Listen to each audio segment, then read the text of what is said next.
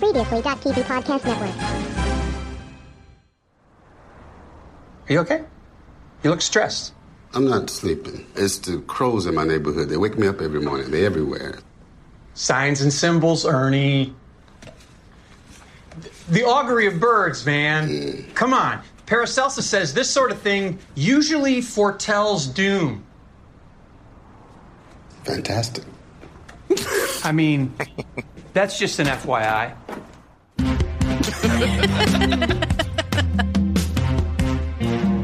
This is the Extra Hot Great Podcast, episode 214 for the week of August 13th, 2018. I am Donut Shop Chess Set David T. Cole, and I'm here with Blindfold Protocol Sarah D. Bunting. Bonk. Ow. Metal Detective Tara Ariano. Another bottle cap. And Sovereign Protector Adam Sternberg. No one else chose Sovereign Protector? I'll be Sovereign Protector.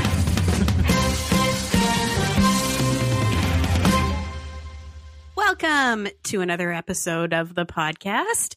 Joining us this week is our beloved Adam Sternberg, returning guest. Hello, Adam. Hello. Adam. Yay.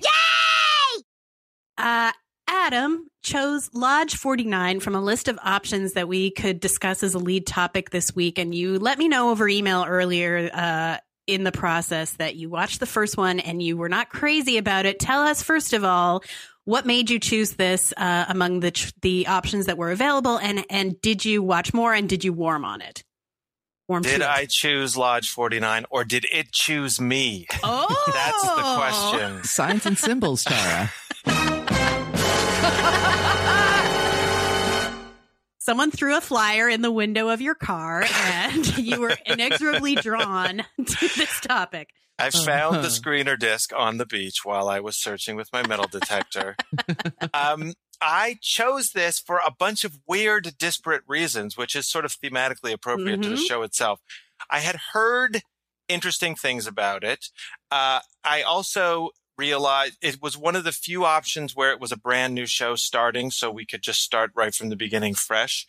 And I also have a weird sort of obsession with this kind of subgenre of noir fiction that's commonly called surf noir, which is about California and surfers and weird little surf towns where weird, strange things happen. So, and as I think we've discussed before, I also was kind of obsessed with / massively disappointed by John from Cincinnati, the weird pseudo surf noir show from HBO that David Milch did with this guy named Kem Nunn. So I sort of was hoping that this would be a kind of better, more accessible John from Cincinnati. And I feel like my verdict after having watched 3 episodes is sort of ? Yeah. The reason I said I had mixed feelings is, my initial feeling in watching it is that I appreciated it more than I enjoyed it. And it feels like the kind of show that's more fun to write than it is to watch. It's a very kind of meandery, sort of gleefully pointless show that feels a little bit like someone skimmed the tone off a bunch of other things like a Fargo, a Coen Brothers movie and a little bit of Charlie Kaufman, and then put it in a bag and with some sand and shook it up. Can I tell you what I told Tara earlier about how to nutshell this show? I described it as The Big Lebowski meets a 4-day weekend you forgot to plan for. Which I thought was pretty good. Yeah, it's weird. Like I watched the episodes and I didn't hate them, but I feel no burning desire to continue watching them. And I feel like the show is going to be one of those classic, if the world turns around and tells me that Lodge 49 is completely worth investing 10 hours of your life in and that you have to watch it the way they did with, for example, The Leftovers, then maybe I will run back and watch the rest of the season. But it raises that eternal question where it's like, can you make a TV show where there are no stakes? And it seems like the show sort of gleefully is saying like, let's find out. But the problem is it doesn't have that, it doesn't give you that burning reason to tune back into each new episode. So it's really interesting that you bring that up, because one of my favorite things about this age of television and when new shows appear, because so many shows these days are mystery box shows, right? I mean, that's the easy way to get the 18 to 25-year-old TV watcher involved, is to throw a mystery at them, a la Westworld or whatever, right? And these shows are just everywhere. So you get a show like this, and like the tricky call for the creators and the network is, here's a show that on the surface, the elevator pitch seems to be a mystery box show, but in fact, it's pretty character driven. And at least halfway through the first season, the mystery box elements are kind of background noise. So, like, what's the equation for the creators and the network of how much character development do you get to do in this sort of like lazy slacker surfer way versus how long do you have to wait before you get to the hook of the show that you think that the general populace is going to want to come on board for? The first episode, I thought, wasn't quite the same tone as subsequent episodes. I actually think the third episode is where the series sort of finds its footing as far as the balance of that goes. It is interesting to me. It's very interesting to me, like in just sort of the commerce of television, like how much of this lazy Big Lebowski tone was fought for versus like how quickly are they going to get to the Lodge 49 fireworks factory that is sort of like the stonemasons sort of secret society, skull and bones, kind of stuff. And they seem to be taking their sweet ass time with it. And although it sounds like maybe Adam and Sarah weren't on board, I actually like the more they just sort of kept that keel, the more I was getting into the characters, especially the sister Liz seems to be a really great character for this show. Like Adam said, it's like Coen Brothers light for TV. And I don't think it's going to set the world on fire, but I'm really looking forward to the back nine, or the back five, as it were, for this. Yeah, we watched the first five. Sarah, it sounds like you agreed with Adam's ruling on this. Tell us more about your reactions to the show.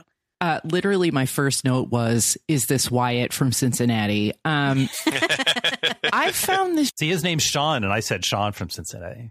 Sure. Yeah. Dud from Cincinnati. Yeah. I liked it more and more. I only watched 2 so far. And I agree that it's one of those that's like, I'm not sure that I have time for this, but I don't regret spending the time that I did spend. There are little moments like when they're giving away free mugs and the sister like yoinks a second one from off screen. This actor was on Olympus, which only I watched. Yes. And it's nice to see her American accent is pretty good. And it's nice to see her doing something that's not a sci-fi original. Sorry, sci-fi originals. She was in Humans season 3 as well. And her American accent was so good. I actually looked it up to see if she was faking her British accent, which she's not. She is British. Yes, in fact, I like her and her storyline and that little bit at Shamrocks, which is like, that's such low hanging fruit, that kind of bar, but it's very well observed. And the actor playing her manager, Jeremy, is like, I always like that guy too. There's really a lot to like here.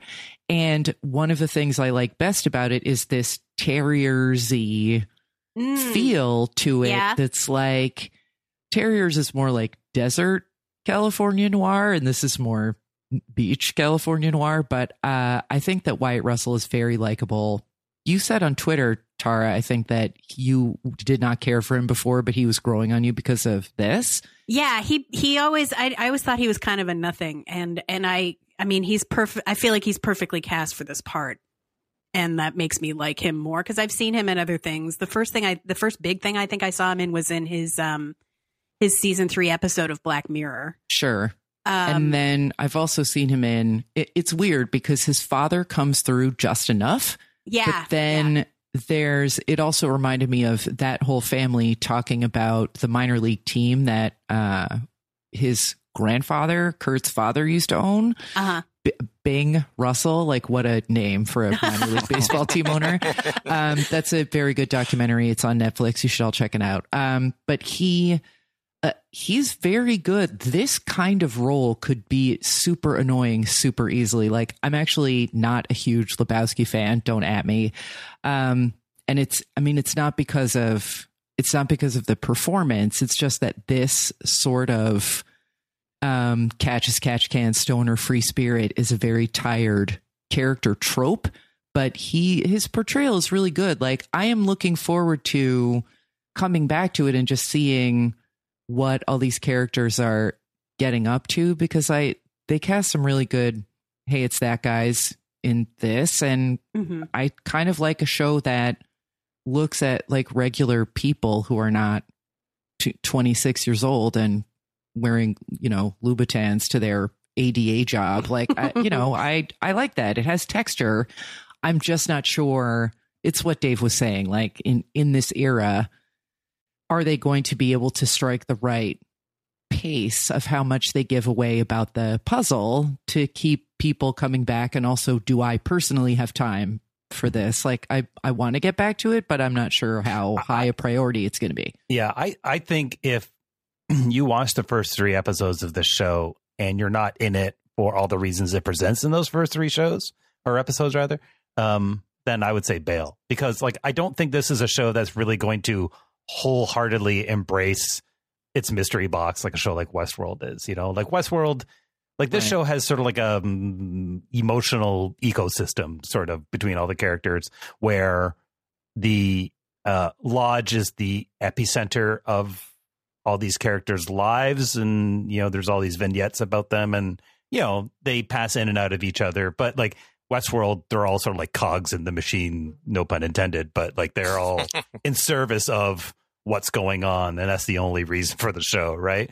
So I think, like, I would say, like, yes, is this a mystery box show? Probably, but it's more like a mystery box as background show more than a lot of other stuff we've seen in the past. Like, that's how it got sold, but it's actually about him. So yeah. I agree with Sarah in that my hesitation in the first episode is I thought, oh, this is going to be one of those shows where they're asking us to hang out with a bunch of characters sort of televisually who, if we actually encountered them in real life, would be just incredibly annoying. Like, there was one scene in the first episode where they almost lost me, where where Wyatt Russell's character Dud is hanging out in this sort of empty rental apartment, and he's drinking whiskey, and then the landlord comes in with some prospective renters, and he goes to hide in the closet, and they discover him, and it's sort of this moment where the show's like, oh, look at this quirky Dud, he's hanging out in his underwear in someone's apartment. But you're like, that guy kind of belongs in prison. Like, he seems really irritating, and if this whole show is going to be built around him, and there was a little bit of a sort of forced quirkiness factor in the first episode. There was an exchange with the woman that he sees where she's like, it turns out that she went to homecoming with him and they know each other from high school, and then she makes this comment to her, I guess, fiance who's with her, that she gave him a blowjob. And you're like, okay, none of this would ever happen in any universe that involves real people really interacting with other real people. Yeah. So I worried that the show was just going to be like a quirk on a quirk on a quirk.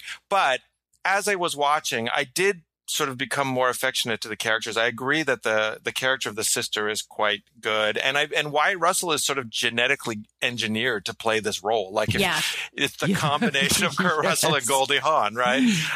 So and Brett Jennings, who plays the other sort of main character in the show, Ernie, he's very good as well.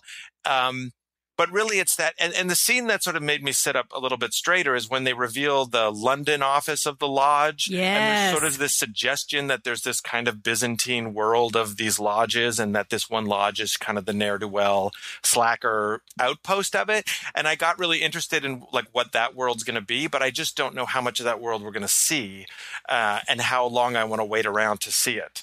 Well, and when is that world is my question. It had this very like Calling the Watchers Council feel to it. Yeah.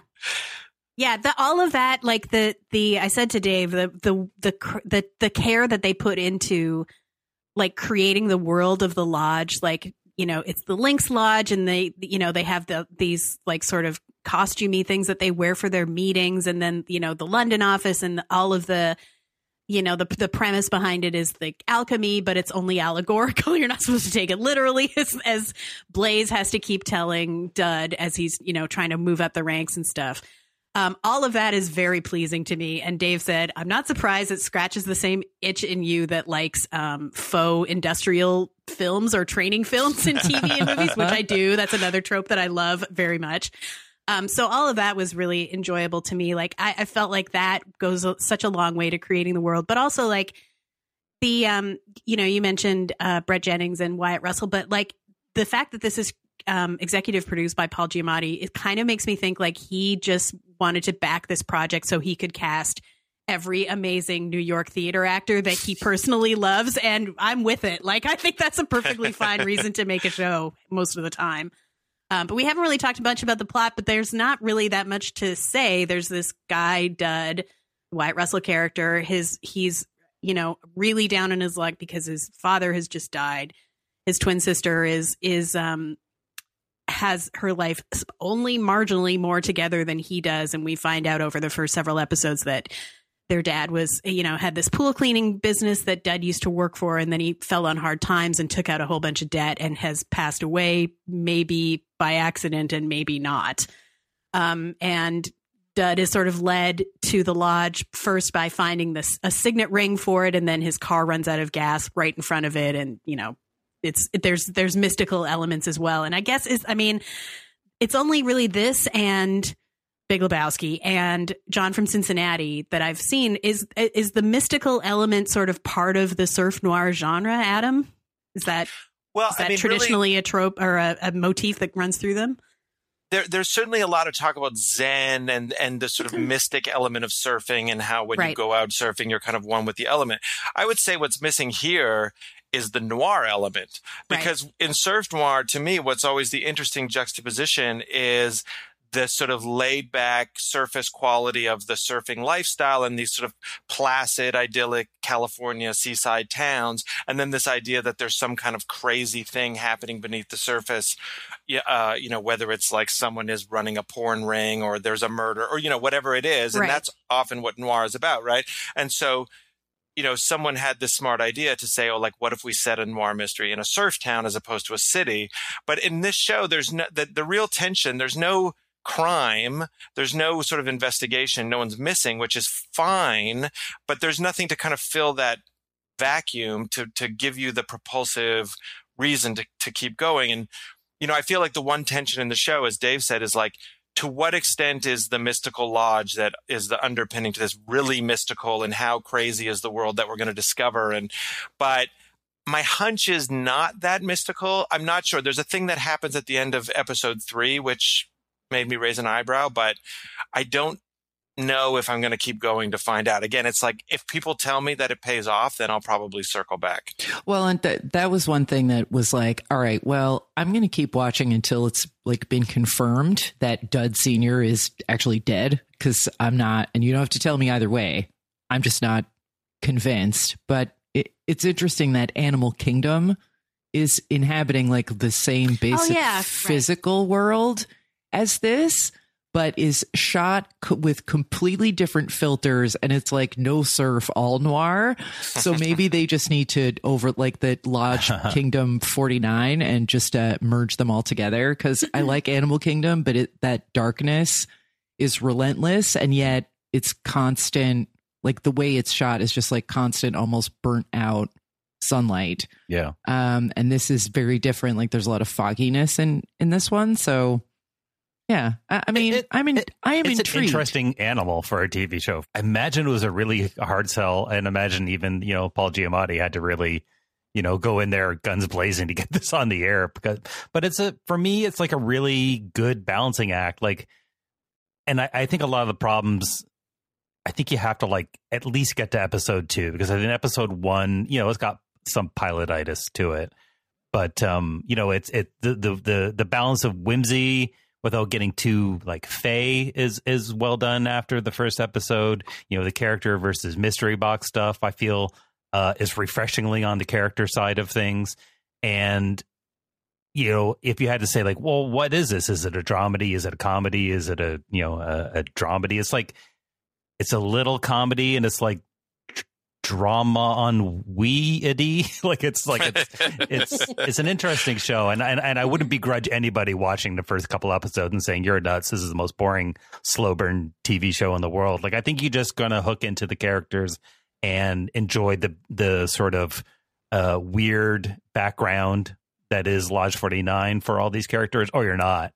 And I think like it's fine if you're not. You know what I mean? Like this is not like super important TV that all the critics are going to cross their arms and stare at you disapprovingly if you don't like. Like this is definitely super niche show, and I think you're going to be just sort of like charmed by the characters and want to see where they go, or you're not. You're not going to come into this show for the same reasons you may come into Westworld or something like that.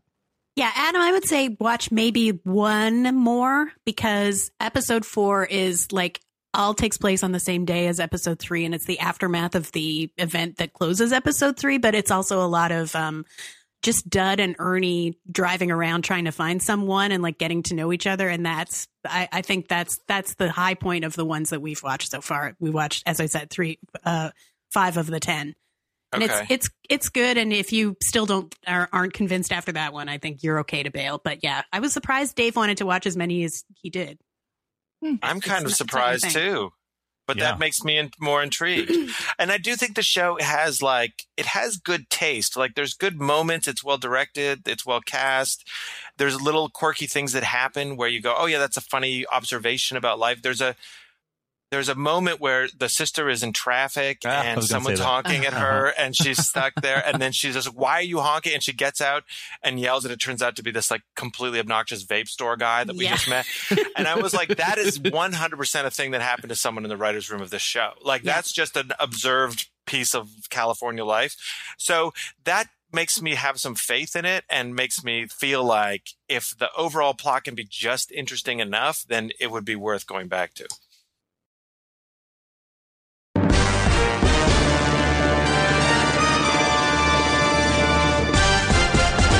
It's time to go around the dial. Let's talk about what we're watching these days. First stop, Tara Ariano. Insecure is back. Insecure is back for season 3. It's a weirdly appropriate bookend to Lodge 49, actually, because both of them are about being economically insecure in California in this time. Actually, it's not clear that I'm not. But I to back up slightly, it's not clear what time it is. When Dud gets a phone, it's a flip phone, so maybe it is supposed to be earlier than our current date, but never mind. Issa is back. She is still at her terrible job, but now she's also lifting because she left her apartment at the end of season 2, and now she's sleeping on Daniel's couch, and it is terrible because they have no boundaries and neither knows what they want from the other. But her relationship with Molly is still great. Molly is also trying to set her boundaries with Dro, the married guy that she's sleeping with, because he has an open relationship as far as she knows. The first episode is very good. I hadn't realized how much I missed it until it came back. And there's a whole long sequence where Issa gets Molly to go with her driving Lyft by calling it the party Lyft. And they pick up a couple of really young girls on their way to the club who then rate Issa and Molly with afterwards. They think they were all having fun and having snacks and stuff, and then find out that these girls thought it was like getting a lift from your aunties. Which is a really mean neg because they're only in their 30s. Insecure is one of the best shows on television. I'm so happy it's back. If you have not watched it, the first 2 seasons are really short. They're all on HBO Go. It's tremendous, and everyone should watch it because it's very good. HBO Sunday nights. And for my plug, I was on the I Hate It But I Love It podcast talking about Bring It On last week, which is super duper fun. You can find it in the show notes. And I also want to plug the Claws season 2 finale recap is also up at previously.tv, and that closes the chapter with a lot of my complaints about what the show gets wrong about how businesses work and how the law works. And how speaking voices work. I mean, thank you. It was an excellent recap, and not just because it was frustrated with it in exactly the same ways that I was. Grr. Yeah, I mean, it just, here's one piece of paper for you to sign over $68 million worth of real estate to me. Like, no, that's not how it works, but whatever. I still love Niecy Nash, and I will cape for that show for as long as it is on, but it does frustrate me. So I'm glad that we can take a break from each other for that reason. Adam J. Sternberg. I'm going to talk about my absolute favorite show of the last few years. I begged Tara to let me talk about this, even though it's not technically back in any meaningful way, though you can go and watch it right now. I intend to rewatch it shortly, and that is Babylon Berlin on Netflix. What is this? I have barely heard of it except for you and Catherine Van Arendonk talking about it. Allow me to proselytize. So, and there's a vague news peg to this, which is that they just announced that season 3 of Babylon Berlin has gone into production in Germany. So that means that we should be seeing the episodes on Netflix, I'm guessing, early next year. But the first 2 seasons are on Netflix right now. Okay. And I feel like one of the great travesties of the year, I mean, it's not really in the top 10,000 great travesties of the year, but that this show somehow did not become like one of those cult talk about shows on Netflix. There's some obvious impediments to that happening. For example, the show's in German and comes with subtitles. You can watch it with dubbed dialogue, but I highly recommend you watch it in the original German. So the show is a German production. It stars no one you've ever seen before. It's all European actors. It's filmed in Germany. The only person who's involved in it, who you probably have heard of, is this director, Tom Twyker, who a million years ago did Run Lola Run, and is like a big deal film producer in Germany. And when they made this show, it's financed by Sky TV, who has a lot of money, and it's the most expensive show ever produced in mainland Europe. And the idea was that the German television industry was going to take this big home run swing and try to make a show that would break out internationally. And it has gotten quite a bit of attention, and you can watch it on US Netflix. And it is it's a procedural cop show with a little bit of noir. It takes place in Weimar, Germany, so sort of pre-Nazi era. Some people have described it as like Cabaret meets The Wire, which in a weird way doesn't do it justice, but it is very vivacious. It's an incredible period recreation. The production design is so beautiful. You can't believe that they were able to. I mean, it literally, to me, is the most production-wise, it's the most impressive show I've seen other than Game of Thrones. It looks that good. And the recreations of like 1920s and early 1930s Germany are so beautiful. The cast is uniformly excellent because they have a lot of good actors in Europe that you've never heard of. And it's about it's nominally about this police officer who comes from Cologne to Berlin at this very sort of portentous moment and gets involved in this crazy conspiracy involving a train full of gold and lost heiresses and Russian intrigue and, of course, the rise of the Nazis, although that part of it is like very much in the background. But it's also got these lavish musical numbers. It's got dream sequences. It has these sort of fantastic breakout performances from these different actors, including this woman named Liv Lisa Fries, who plays this young woman who starts out as kind of a typesetter / prostitute and becomes a homicide detective. Hang on. Typesetter / prostitute. Does she do her own flyers? She's a typist. And a prostitute. It's daytime, nighttime. She's moonlighting. Okay. She's got a side hustle. Man, I haven't heard of this show, but I took 2 years of German history, like Weimar German history in university. So finally, a use for those 2 years.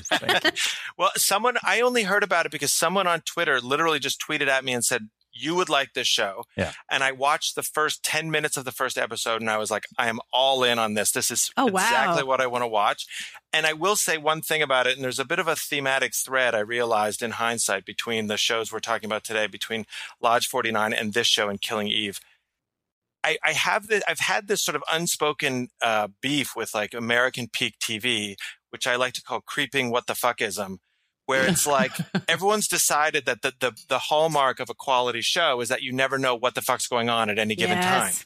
And that somehow is like the the earmark of quality. And this show is very old fashioned in the sense that it doesn't try to confuse you. There's no puzzle to solve. It's just about these compelling characters who are very rich, very well drawn, being put into these sort of morally complicated situations and having to like figure out what to do in the way that The Wire was sort of like that. And then it also recalls The Wire because it just pulls out, and you start to see more and more layers of this world until you feel like you're getting this very intricate portrait of this period, this, obviously very portentous moment in history.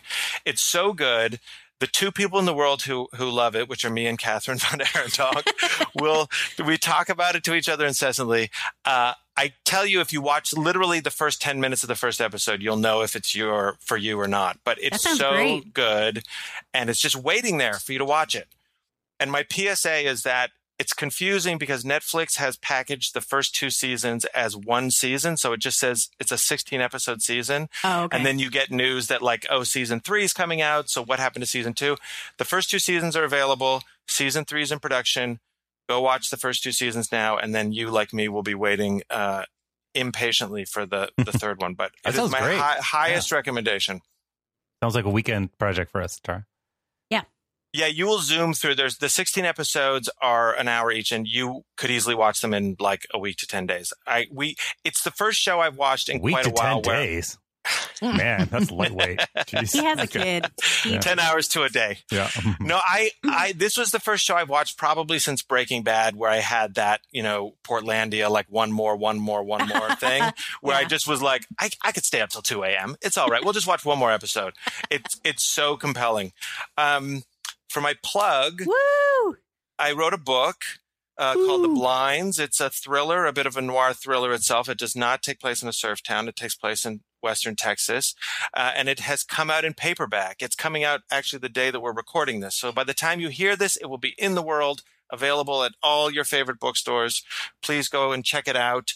And if you like it or you want to tweet at me about it, you can find me on Twitter at Sternberg. Is my thing.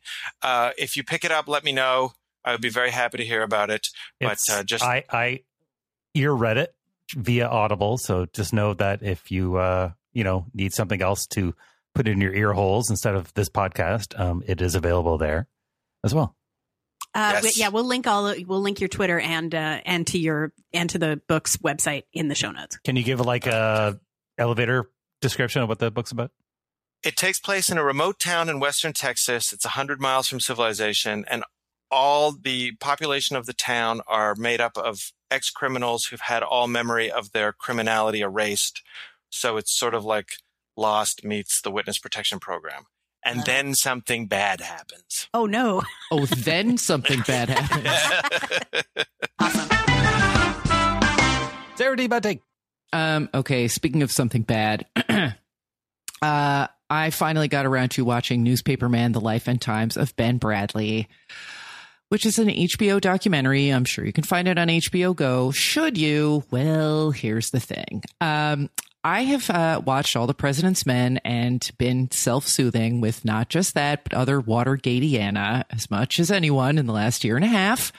But I really did not like Bradlee's memoir, and this film is based heavily on it. It's a perfectly competent build of a documentary. The director has done a whole shit ton of American experiences and frontlines, and it's partly voiced over by Bradlee's audiobook reading of his memoir, which is pretty much the same specious, performative mea culpa as the text. He asks himself a bunch of rhetorical questions about his nature and his guilt and morality when he leaves yet another wife to the drudgery of raising the umpteen kids that they had together to trade up, quote unquote, to a younger model. The way it's done is just highly self-serving, and it doesn't make him any less great of a reporter or an editor or a public steward of our democracy. But I just wish that this documentary, as well as his memoir, had stuck to that and not brought his, frankly, to me, repellent personality into it. The highly disingenuous self-reporting of his various love affairs does not make for a particularly attractive 90 minutes, but it is only 90 minutes of your life versus reading the book, which I struggled resentfully through over the course of a weekend. And this does not spend what felt like months, like in real time in the Pacific theater of his wartime exploits on some boat, whatever. Sorry, Greatest Generation, but who cares? Anyway, this sat on my DVR for 8 months and it probably should have just been left there. So I would go back and watch All the President's Men again. It's a little longer, but it's a lot of fun. The Post is going to be on HBO in 8 minutes too, I'm sure.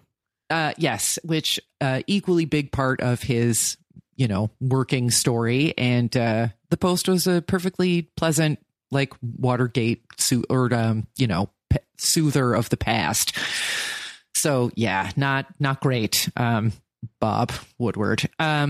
I can, however, speaking of Watergate, I can recommend our next episode of The Blotter Presents that will have dropped by the time you're listening to this. And Alex Collins and I are talking about Slow Burn. Their first season was about Watergate, but the second one is about Bill Clinton's high crimes and misdemeanors. And we're talking about that and CNN's Patty Hearst podcast, which was called Patty Has a Gun. We had a lot of fun drawing parallels between, quote, Tanya and Monica Lewinsky. How did we do that? You will have to listen and find out. That is The Blotter Presents, available on all your fine podcast apps and also all the other ones. Tara wanted me to talk about The Venture Brothers, which is back, and I didn't really have a lot to say, except it seems to be continuing its return to form that it started last season, so that's nice. A lot less creepy underage girl jokes that the creators seem to think it was really funny from a couple seasons ago, so yeah, on that. Clancy Brown made his debut as the Mask of a Red Death character with a daughter that had the same face as him and pigtails, which was very cute and funny. I think that character's been there. I think that's a returning character. Oh, is he? Okay, I didn't remember so. him. But the second episode is very Jaws-y, and that was also extremely entertaining. Yeah, it was really good. It's like those the homage that isn't like just like we did it just like Jaws, so it's funny, right? Which is really annoying thing in the last 10 years. They actually played with it purposefully. Yeah, they worked in my favorite new character on the time that we obviously went to see it on July 4th at the Alamo Drafthouse because of America. But the character that I noticed this time was the one on the dock at some point where they say whatever. He only has one line and it's, "Oh, what?" Like just really weird, over the top, fruity 70s like fisherman. And that character made it into this episode of Venture Brothers, which is like, okay, all-time classic because they love that guy too. Yeah. And when Adam, you were talking about somebody on Twitter just pinging you, telling you to watch Babylon Berlin, it reminded me that we had a Canada submission a couple months ago by Josh Gondelman, writer of... Oh, yeah. Did you listen? Have you watched the Characters Tim Robbins episode? I did watch it. I watched it because I heard that canon submission from Josh Gondelman, who I also know from Twitter and follow on Twitter. And I did watch it, and then I showed it to my wife, and it was as funny as advertised. Okay, good. I have to say, as soon as you mentioned, I was like, oh my God, this is Sternberg Nip, and he's got to watch this. So yeah, especially I have to say that first one, that is was 100% in my wheelhouse. That whatever his name, Johnny Fantastic or Sammy the Roulette. Rat Pack guy. Yeah.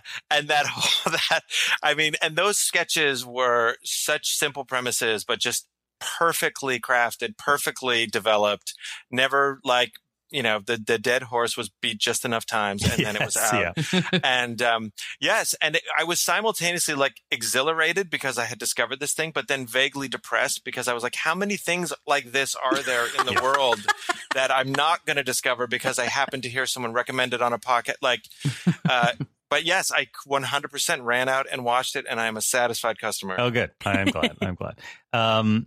The thing I wanted to talk about for my subject here is we bought, as a treat to ourselves when we relocated here to Austin, so I went out and bought a nice big 4K television. We had not yet entered the 4K timeline.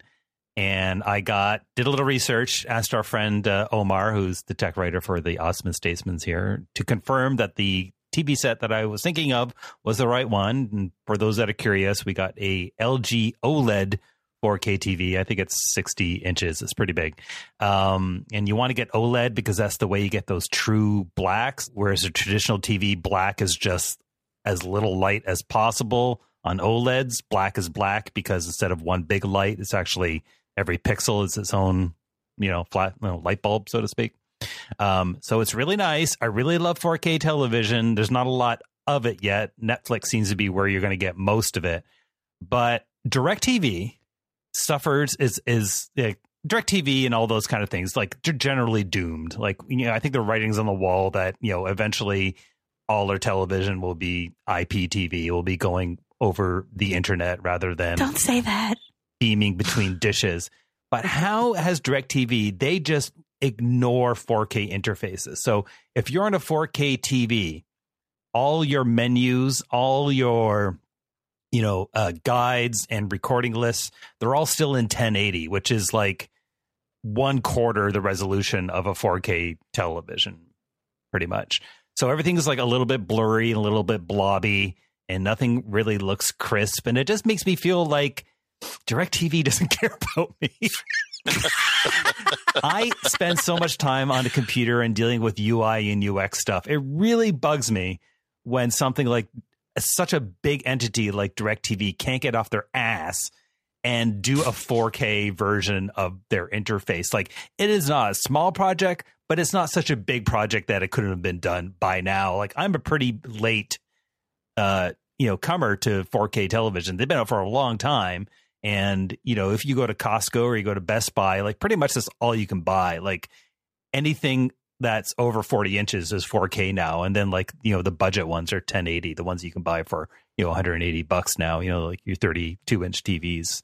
So I don't know. It just really bugs me that I have a 4K everything. The Apple TV's 4K, and we were watching, Mad Max in 4K, and it looks absolutely amazing. And you watch new Netflix shows that they make themselves, and they're in 4K and they look great. And then you go to fucking DirecTV, and it's like this bullshit menu that looks like you've Pong scanned a VIC-20 to your It's true. HDTV. It does I'm look just bad. saying, this is why DirecTV is why we can't have nice things, and it really bugs me. Tara, your thoughts?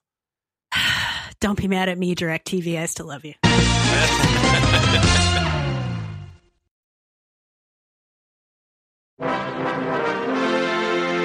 It is time for the canon. Submitting this week, Adam Sternberg. Take it away, Adam.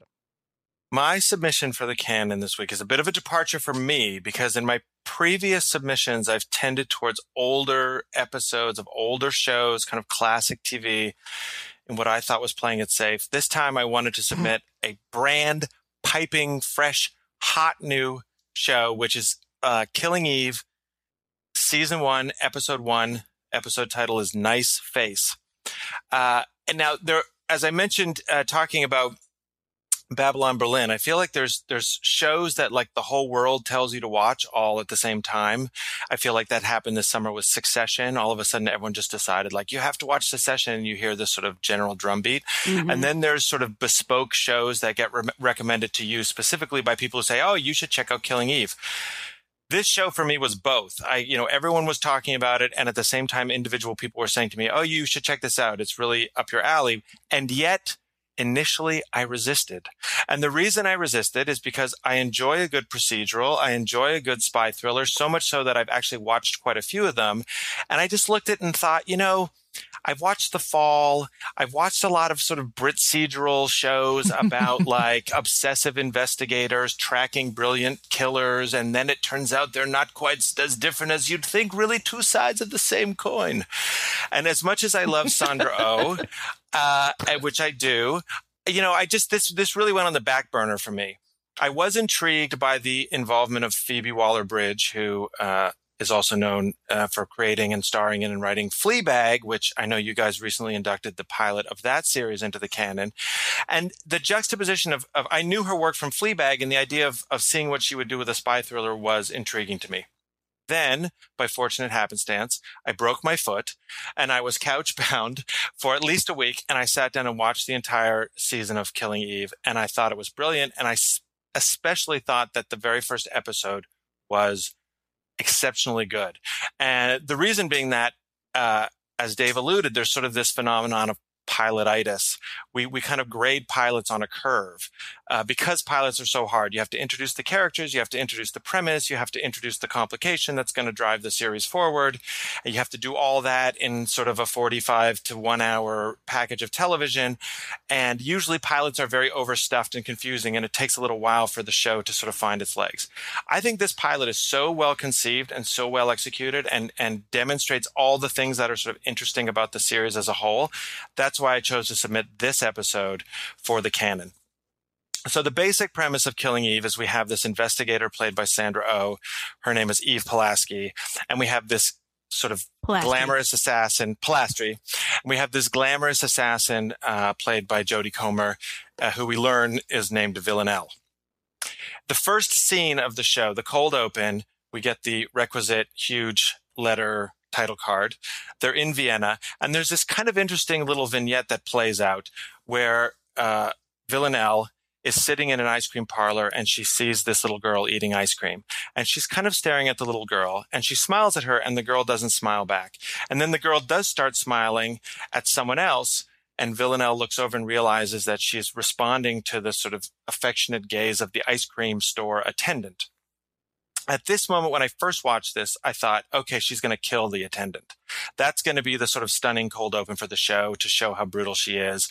She's going to murder this guy because he's creepy, because he's smiling at a little girl. What actually happens, I never could have predicted. She stands up, she checks her watch. There's a tiny drop of blood on her watch, which is a perfect little touch. She stands up, she walks out of the store, and as she's walking out, she dumps the ice cream into the lap of the little girl. Which sort of announces everything that the show is going to be about. It's all about this idea of like how we look at women, how women look at each other, the sort of preconceptions we have about people, what happens when people start to test their own preconceptions. And also the show sort of says, there's no boundaries here. We're going to go there. We're going to dump a bowl of ice cream into a little kid's lap. We're actually going to do worse to a little kid later in the show. So immediately I was intrigued. And then we go into the show. We then meet Sandra Oh's character, Eve, and this is a classic genre trope, right? In a spy thriller or a cop show, it's the hero who wakes up screaming from a bad dream. This is to communicate that the hero is haunted and complicated by some sort of mysterious past. Immediately, we meet Sandra Oh. She wakes up, she's screaming. Her husband's shaking her. What is it, Eve? What is it? What is it? And she says, oh, I fell asleep on both of my arms. And then when he reacts, she's like, what? It really hurt. And again, I felt like this is the show saying to you, we're not going to avoid the tropes. We're not going to ignore them. What we're going to do is we're going to subvert all of them. We know that you know what to expect, and we're going to use those expectations against you, both to make you laugh and also to make you think and to work towards the sort of overall thematic concerns of the show. So the first clip that I have here is an interaction between Eve and her assistant, Elena, who's played by Kirby Howell-Baptiste. And this, weirdly enough, I feel like this minute is maybe the most well-crafted minute of the whole episode. So why don't we listen to the clip?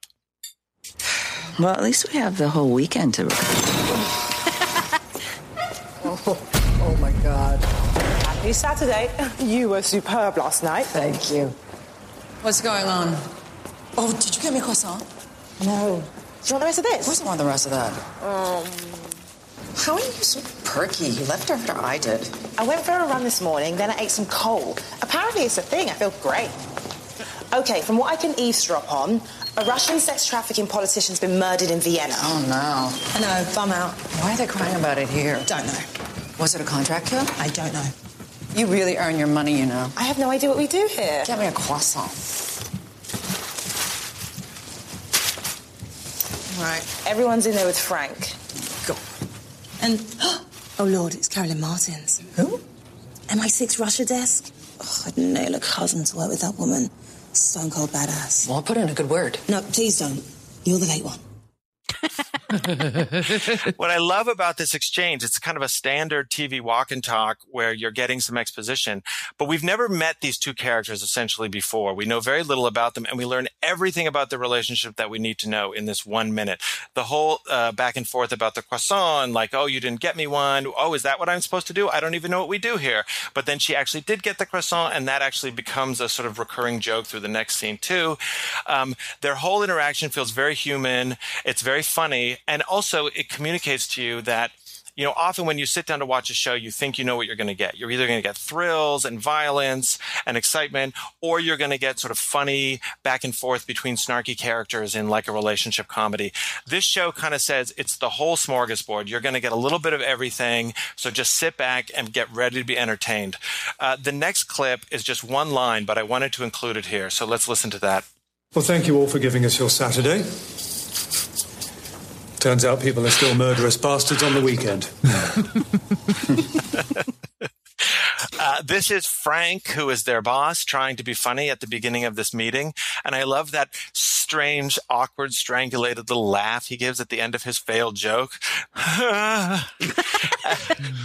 And this is the moment where I felt like the show announces to us that this is going to be all kinds of shows. It's going to be a procedural, yes. It's going to be a spy thriller, yes. But it's also going to be the kind of funny workplace comedy that British people do so well.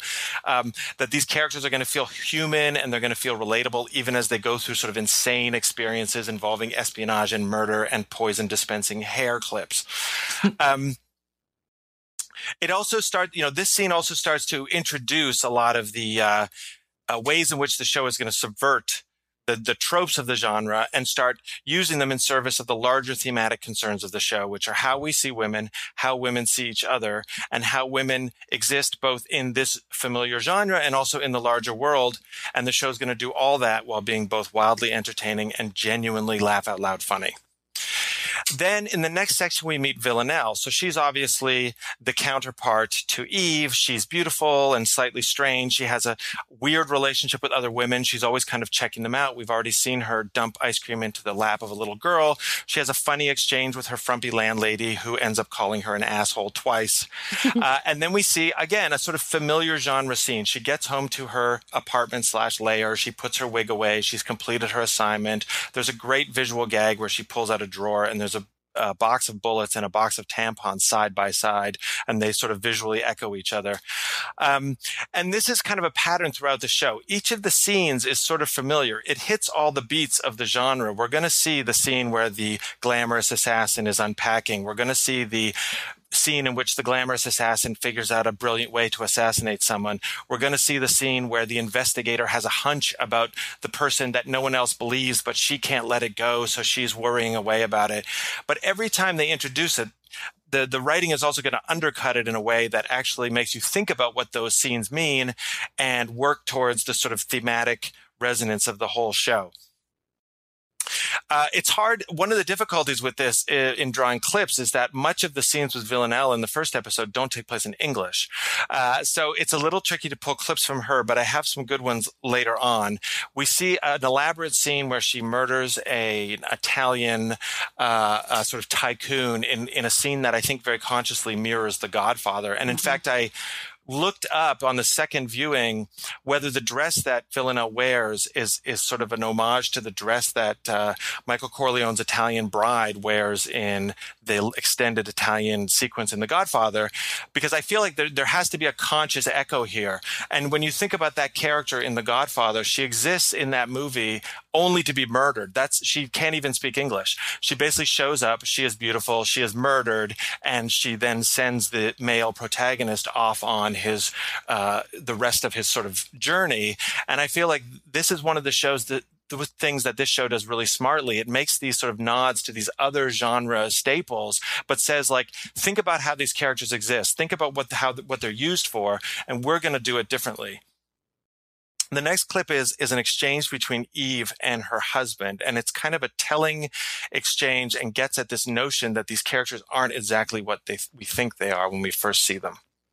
How would you kill me if you could? I don't know. Push you down the stairs? No, seriously, they come for you immediately. I don't know. Flatter you to death. Okay. How would you kill me? I'd paralyze you with saxitoxin and suffocate you in your sleep. Chop you into the smallest bits I could manage, boil you down, put you in a blender, then take you to work in a flask and flush you down a restaurant toilet. You've really thought about that. Smart, huh? Very. Sexy? Hugely. Do you want supper? Ooh, yes. Thank you. Okay. Love you. Love you. What I love about this exchange is that, what we've seen of Eve already is she's sort of this vaguely disorganized, kind of flighty functionary at work who's like complaining because no one bought her a croissant. But here we see that, these are things that she's thought about. She's actually quite diabolical. And there's a side to her, not only that we're seeing for the first time, but that she's seeing for the first time. And that through the course of the series, she's going to be encountering more and more of this part of herself that's sort of fascinated with power and fascinated with death and all the sort of themes of the show. And I love how the kind of traditional gender roles are swapped in this scene, and the husband becomes sort of dismissive, and he's got that patronizing line where he says, I don't know, I guess I'd flatter you to death. And then the response is to say, well, I would chop you into little pieces and flush you down a restaurant toilet. So that kind of tension is what I think makes the show so electric. And I really, this is where the writing of Phoebe Waller-Bridge really comes through, and I think is really, really smart. I wanted to have at least one clip of Villanelle. So this clip is Villanelle interacting with her handler, Constantine, who we've only briefly met, and we're not entirely sure yet what the nature of their relationship is. But let's listen to that clip. 3 days ago, one of Moscow's most controversial politicians was found professionally murdered in a pretty street in Vienna. Very good. The murder took place in a CCTV blind spot. Also good. The politician's girlfriend was reportedly with him while he died. Fine. And was not harmed. Not so good. She is currently in London, where she will be interviewed as a principal witness to the murder. Bad. Which will take place tomorrow. Very bad. Have you had the haircut? Yes. The train leaves in an hour. So keep the job tidy, huh? Your fancy hairpin is all over the press. Don't worry. I got another one. It's not funny. That was a bit. They won't catch me. They might. They won't. No, listen, they might. They won't. Make it look like suicide. First class. Of course. The thing I love about that exchange is, again, it's a very standard kind of expositionary exchange that you would have in any kind of show of this sort. The one character sort of laying out the stakes and saying, okay, here's what's happened and here's what needs to happen. And yet you have this brilliant little 1 minute sort of pas de deux between these two characters where you learn so much about their relationship. He's concerned, she's not. She plays with the fact that she knows he's more concerned than she is. And there's even a couple of laugh lines in there. And I don't feel like that's the kind of thing you expect when you're watching this kind of show. When I think of procedurals, they often feel very grim and it's very hard to shoehorn humor into them. Here, the humor feels very natural and it's really kind of amazing. I think it's a good testament to what happens when you take a writer who's known for doing one thing and you put her into a totally different situation and give her a chance to write something else. You get something that's kind of like alchemically magical. The episode climaxes in, again, a very familiar sort of genre scene, which is the witness is in the hospital. This is the sort of situation they've just been describing. She's protected by a bunch of armed police. Eve is there to make sure that she's going to be okay. And this, again, is a situation we encounter a lot in these kind of shows and movies, is the sort of how's the assassin going to get in and pull off the impossible by eliminating this person. The thing that is amazing to me about this scene, and this is what I think Sandra Oh brings to this series, and she's got this Emmy nomination for it. On one level, it's a very fantastical show. It's got lots of sort of flights of fancy. It's got poison, hairpins, and international intrigue and assassins. And yet the emotional moments feel real and they feel resonant. So let's listen to the next clip. This is when Eve comes back and discovers that the hospital room in which she's left her witness is full of dead bodies, including the witness who's dying. Dom? Oh my God. Oh my God. Oh my God. Oh Jesus. Dom! Dom! Oh my God, Kasha. Oh God, oh Kasha. Oh my God. Oh Kasha. Oh Kasha, please stay with me. No. Somebody help me! Oh my God, somebody help me! Oh, Kasha, stay with me. Stay with me. No. AMC Network's Sundance Now is a premium streaming video service offering a rich selection of prestige dramas, heart-stopping thrillers, and gripping true crime series from around the world. Sundance Now believes that life is more enriching when experienced through perspectives that differ from our own. Why is Sundance Now so awesome? Sundance Now's catalog includes award-winning original content, international exclusives, and hard-to-find properties at a fair price. You get premium content and no commercials for as low as $4.99 a month with an annual membership. And you can enjoy it anywhere. Sundance Now works on all your favorite devices. Download the app or watch online on Apple and Android devices, Amazon Fire TV, Google Chromecast, Roku, and more. My favorite aspect of Sundance Now is their documentary library. Pop culture investigations like The Cult of J.T. Leroy, The Pussy Riot doc, and that must-see for Project Runway fans, Bill Cunningham, New York. But the catalog is impressively deep on the true crime front, too.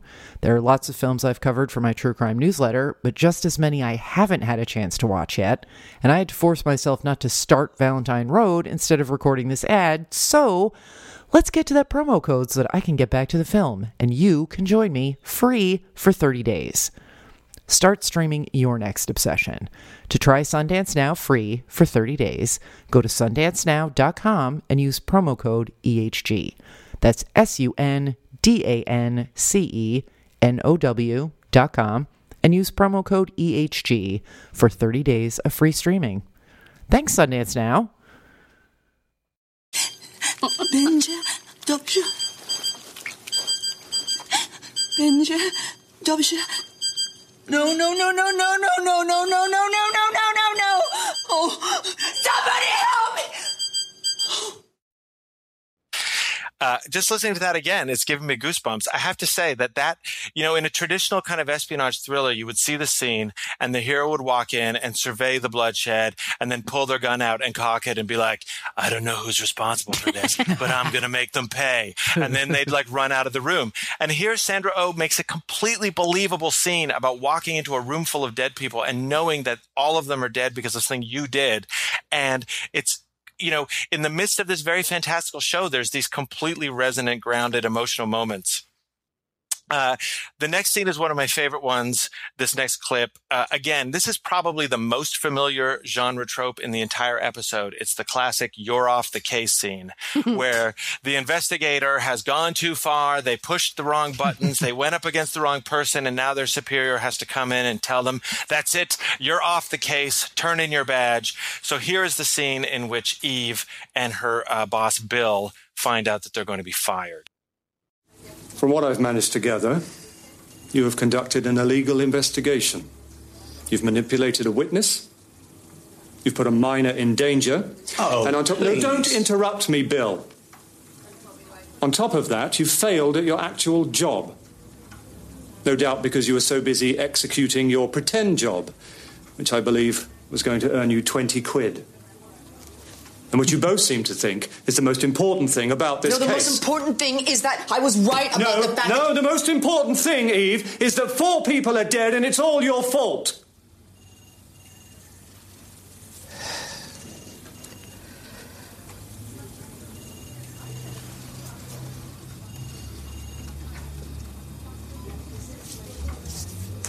What were you right about?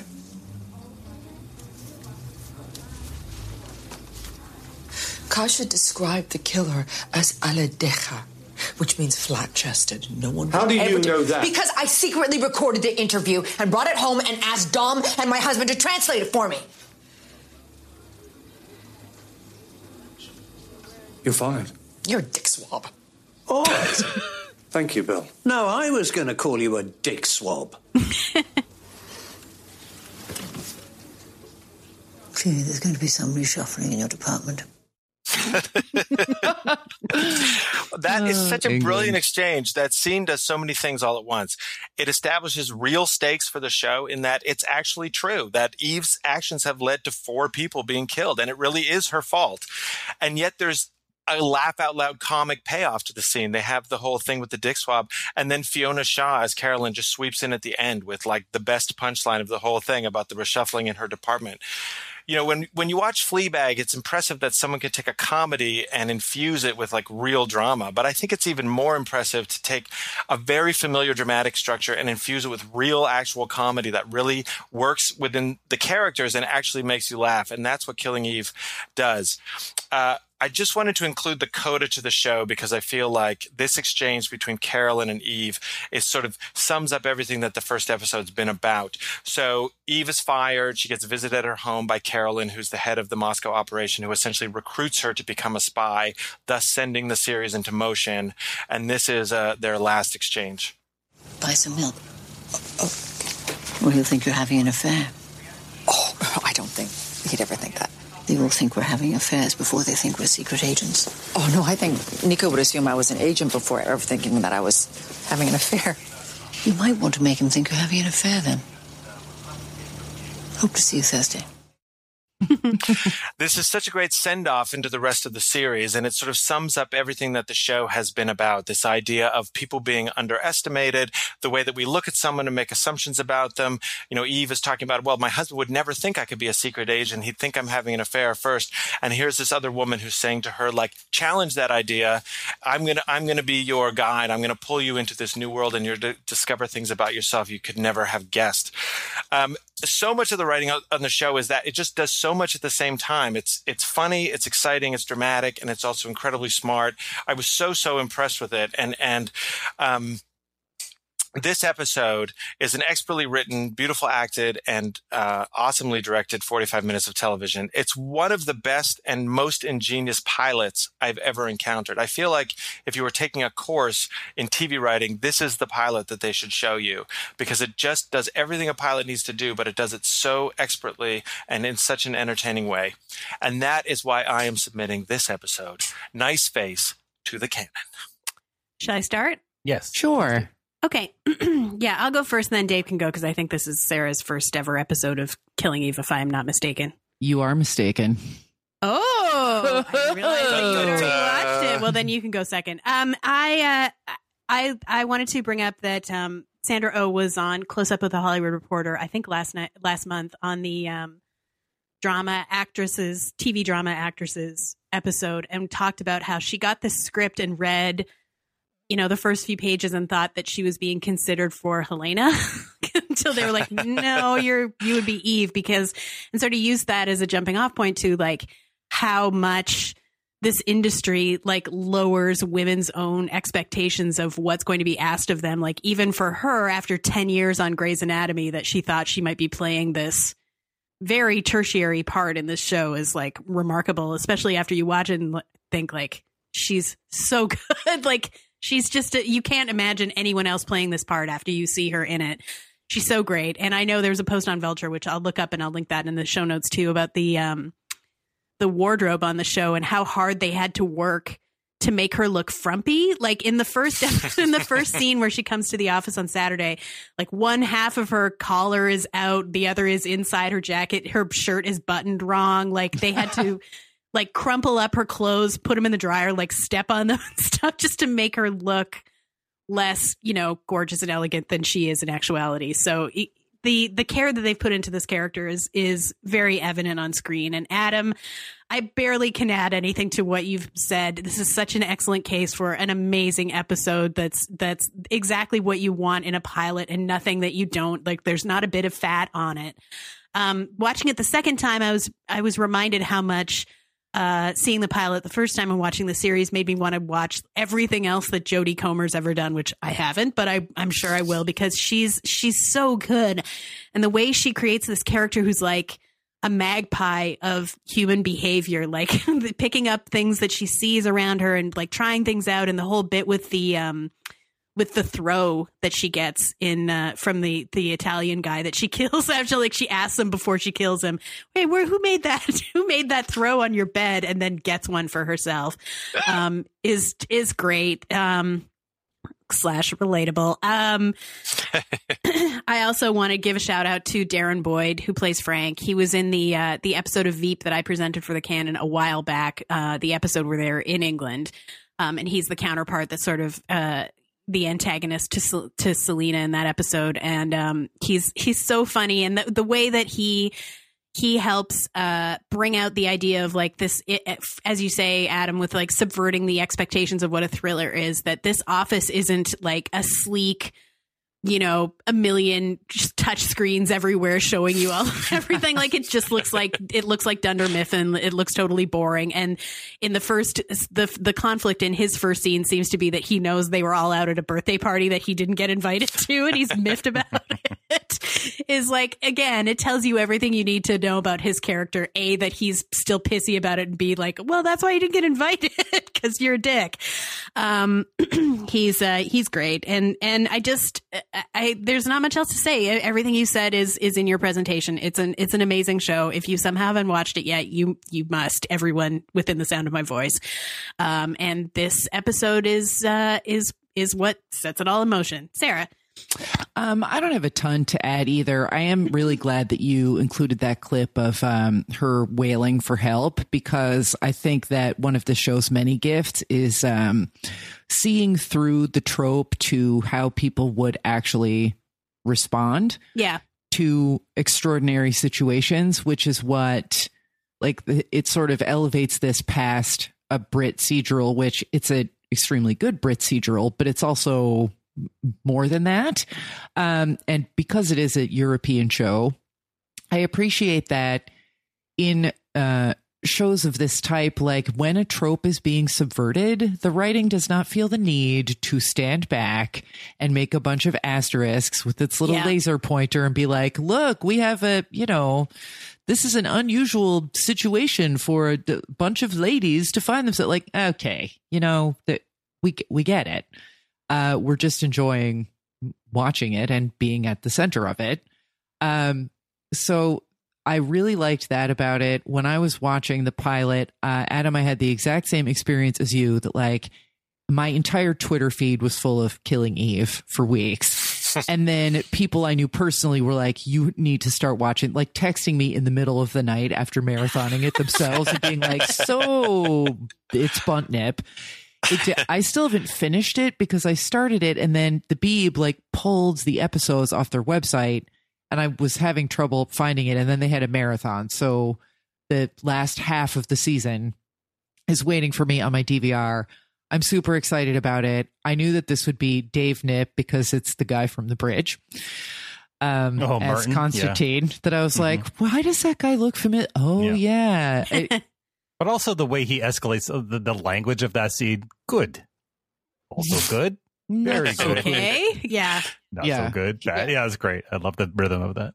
And just like that everyone looks like real people and that Europe understands in a way that American TV doesn't, like that normal is hot. And not everyone has to look like they were extruded in a factory. TV is getting a little better about this. It is one of the things I like about Lodge 49, as I said. But yes, I really was apprehensive watching the pilot for the first time because it was like, oh boy, like what if this is one of those things that I'm really supposed to like and I only kind of like it? Like, what if I only think that it's like a B and I don't want to keep going and, am I dead inside? Maybe I am, but it's not because I didn't like Killing Eve. I loved it. This is an excellent presentation that gets at everything that is great and different about this show and to be treasured about Phoebe Waller-Bridge and her whole cast. Everyone is great. And I thought I'd heard all the insults that were compounds of the word dick. I had not. Welcome to the roster, Dick Swab.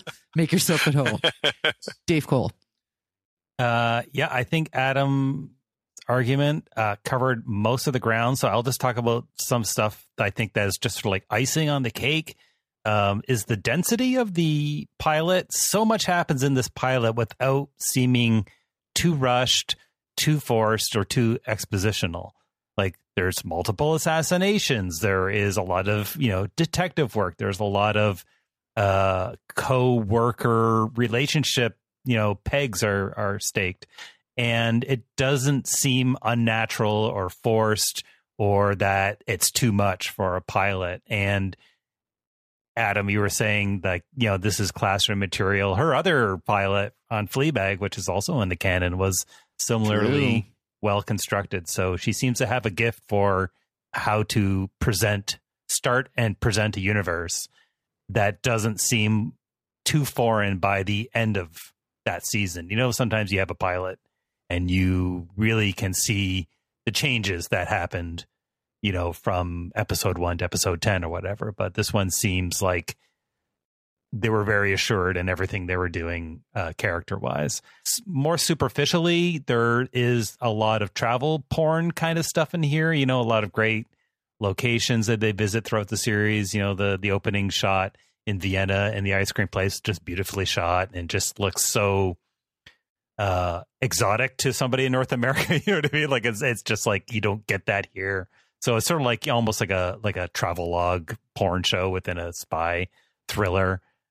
Similarly, I think a lot of the kind of the fashion and commerce porn stuff that the Villeneuve brings into it, because she's sort of a high class fashion enjoyer. And it's just like, it's all these things just add up to such a like well-crafted production that supports the excellent writing and the excellent character development in this series. Probably was it this calendar year this was released? Mm-hmm. Yeah. So yes. I'm pretty sure this is going to end up being my favorite show of 2018. It was just really great watch from start to end. I'm a little bit bummed to find out next season of Killing Eve, she won't be quite as hands-on, Phoebe Waller-Bridge, because she had to kind of choose between this and Fleabag. But, you know, that's sort of like it's a wash, right? And both shows are really great.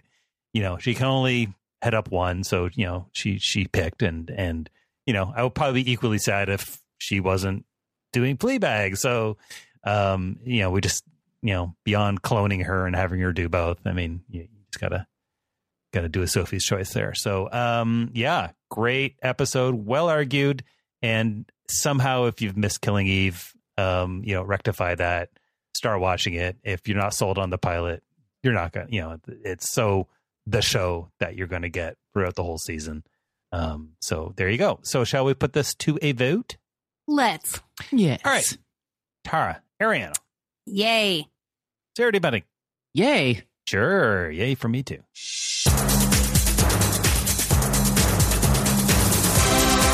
That means Killing Eve, Series 1, Episode 1. Nice face. Thank you very much, Britton, for once in your life giving episodes titles. You are hereby inducted into the Extra Hot Cricket. Americans love a winner. Yeah. And will not tolerate a loser. Nope. It's time for winner and loser of the week. Tara has our winner. Cord cutters. You all know how I feel about these fucking pinkos, but Jeopardy is streaming for the first time on Hulu. Apparently not current episodes, but the show has come to the streaming service with a back catalog of, I think, 60 notable episodes. So if that was the last thing that was making you keep your DirecTV or Spectrum membership, that's one less reason for you to keep it. Okay. Loser of the week. That would be Talking Dead and its viewers. Chris Hardwick had a, quote, emotional return to the show, barf, and an executive producer and several other staffers quit. Someone else hired those people post haste, and Hardwick eat some bees. Speaking about eating bees, you know what time it is? Bee time? Bee time.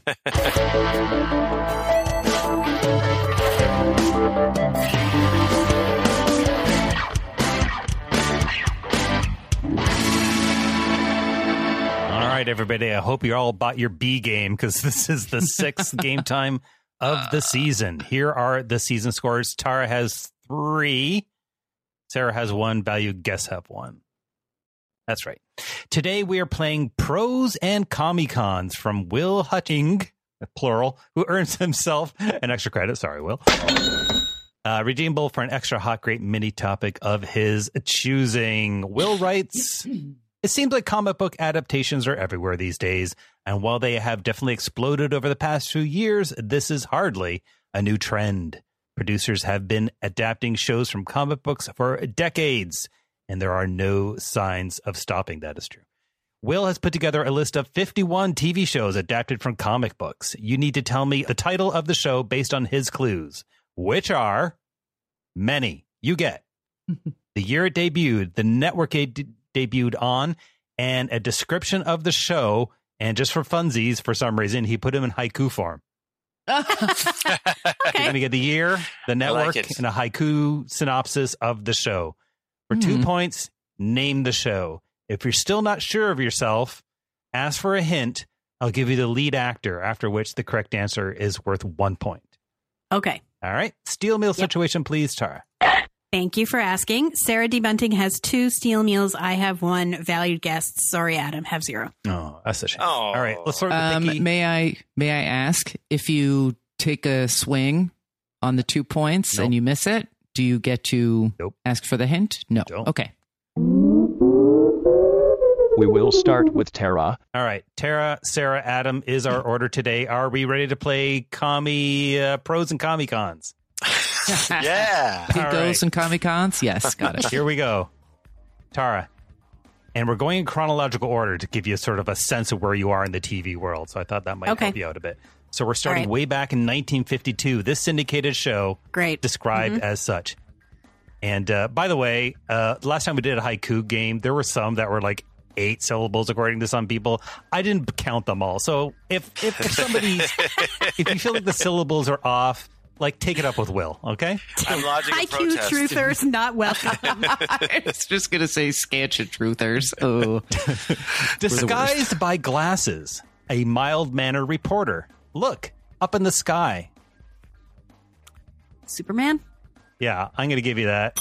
The further back in time we go, the more generous I'm going to be with the actual title of the shows. That's The Adventures of Superman with George Reeves. The one that Ben Affleck played the guy. The Hollywoodland, killed himself or whatever, yeah.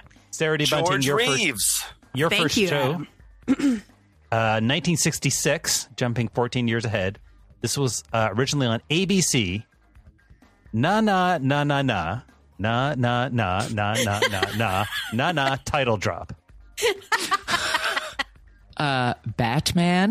Batman is good for 2 points. Adam Sternberg's first question, accelerated now to the 70s. We have 75 ABC, Amazon Princess, From War to the 70s, Invisible Plane. Dun, dun, dun, dun, dun, dun, Wonder Woman. You know, Wonder Woman, every time we talk about Wonder Woman, I don't actually think about Wonder Woman or the lasso or the twirling. I think about the computer, Ira. They had a Jewish supercomputer. It was weird. Tara Ariano, also 1970. Oh, this is 1974. So I guess my chronological order was a little bit of a white lie. All right. Going back 1 year. CBS, a boy and his mentor drive around in an RV, say the magic word. And before we get into things that aren't superheroes, I want to remind you these are all comic book adaptations, not necessarily just superheroes. Yeah, no, I got it. Hint. Michael Gray was a lead in this 1974 comic book adaptation. I don't know. Johnny Quest? I know that's not right. Incorrect. That is also an upcoming movie, Shazam. Oh. Say the magic word. The magic word being Shazam. Got it. In conclusion, Shazam. 1977 CBS, Sarah. News photographer bitten by an arachnid.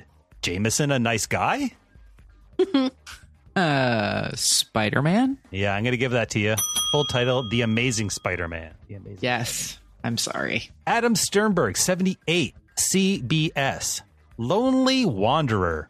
Wouldn't like when he's angry. Sadly hitchhiking. I'm going to have to say The Incredible Hulk. Yes, correct. That's the wrong one. There we go. I would just like to say that I have literally and personally watched every single show that we've mentioned so far. Wow. So I would like to thank you for choosing a game time where I actually have a fighting chance, at least until we get into like the 90s and stuff. Even the original This was Superman? my childhood, basically. I don't want to get a little too inside baseball, but I had another game lined up, and I looked at it, and I thought, Oh, Sternberg stands absolutely no chance at this one.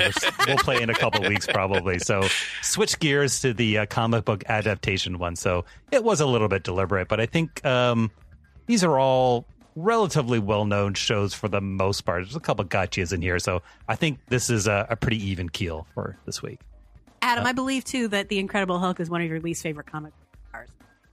He is one of my, and he is one. In fact, not to get into it, but like there's an inverse relationship to comic book heroes I liked as a kid and comic book heroes who are prominent in pop culture right now. Because probably my three least favorite were The Incredible Hulk, Thor, and Doctor Strange. I thought Iron Man.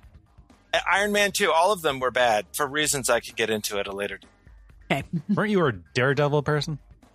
I like Daredevil, Batman, X-Men. I mean, they also are prominent. Don't get me wrong. I mean, there's no way that like a nerd from the 70s can complain that like comic books aren't big enough in our culture right now. They don't have a Creeper movie yet, but the Hulk, the fact that they've made the Hulk and Thor like entertaining characters to watch in a full-length movie is kind of like a weird magic trick performed by Kevin Feige and Marvel because those characters are actually terrible. All right. I just remember there was a frog Thor at some point in comic books. There's like a horse creature Thor. It gets a little weird. Anyways, let's get back to the game. Tara Ariano, 1989, zooming ahead 11 years, HBO anthology show hosted by Ghoulish Muppet. Creepy tales, bad puns. Is this Tales from the Crypt? Tales from the Crypt. Good for 2 points. Sarah Bunting, 1990, USA Network. Freak lab accident. Scientist, now living plant, lives in the wetlands. Scientist, now living plant? Yeah. Hint. Starring Dick Durock. Which, by the way, is my new name. Please, now for the rest of the show, refer to me as Dick Durock. Thanks for the tip, Dick. I don't know. The Adventures of Audrey. But I cannot steal, You can't get a point, but please tell us what it is. Yes. Swamp Thing. Swamp Thing, correct. All right, Adam, here's your actual question. He was a plant? Real points. Yes, he was made of plants. Yeah. 1990 also, CBS. Forensic expert. Struck by lightning. Can run fast. Scientist's girlfriend. Forensic expert, 1990. Yeah. I mean, I know who I want to say. The Flash. You are correct. With your good friend, Sarah and Tara, John Wesley Shipp. Yes. Wesley. 1993, Tara. ABC. Old tale rom-com spin. Hero, reporter in love. Her clone ate a frog. I believe this is The Adventures of Lois and Clark. That's close enough. Or just Lois and Clark. Lois and Clark, the new adventures of Superman. Oh, Jesus. Yes. Settle down, ABC. Sarah Bunting, 96, ABC. Enchanting young girl lives with 2 magic aunts and a talking cat.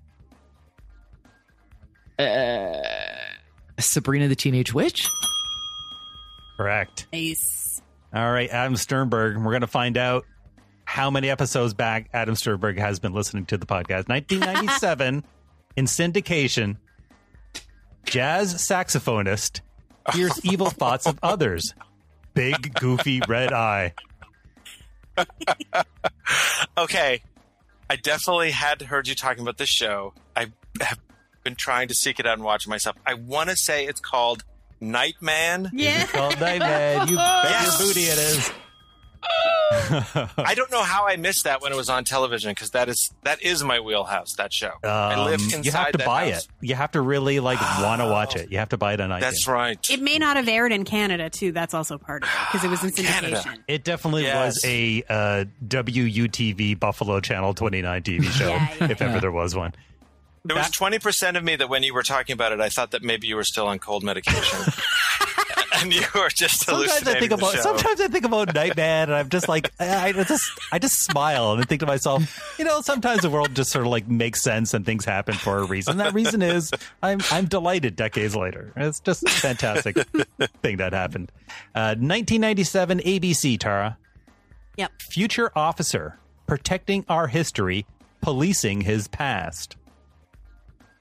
Oh.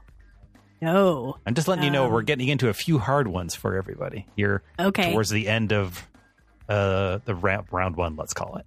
I would expect nothing less from Dick Durock. Hint. All right, your lead is Ted King.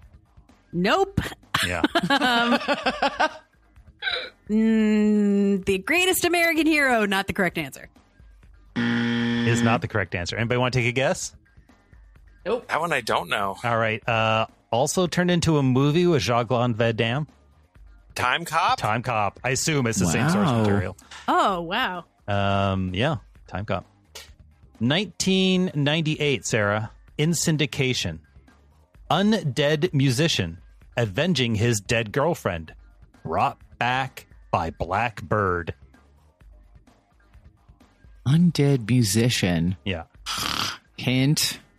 Mark Dalla Dakalos. Oh, boy. Oh. Of the intercourse decalosis. I don't know. Jazzman. No, incorrect. The hint there was Blackbird. That was The Crow. Stairway to Heaven, but we would have accepted just The Crow. All right, Adam Storberg, here is our question that's going to take us into our first score break. 1999. A number. Fox. Army lieutenant trapped in a virtual world. Hunting dictator. Army lieutenant trapped in a virtual world hunting dictator. This is going to be one of those answers where you're probably not going to get it, but once I say what it is, you're like, oh yeah, those 3 years where all those shows happened. Oh wait, is it like a Y2K show? 1999. Trapped Fox. in a virtual world. God, again, in my wheelhouse. I'm just going to take a guess at what I would title this show if I was a Fox executive in 1998. Okay. Killing Hitler.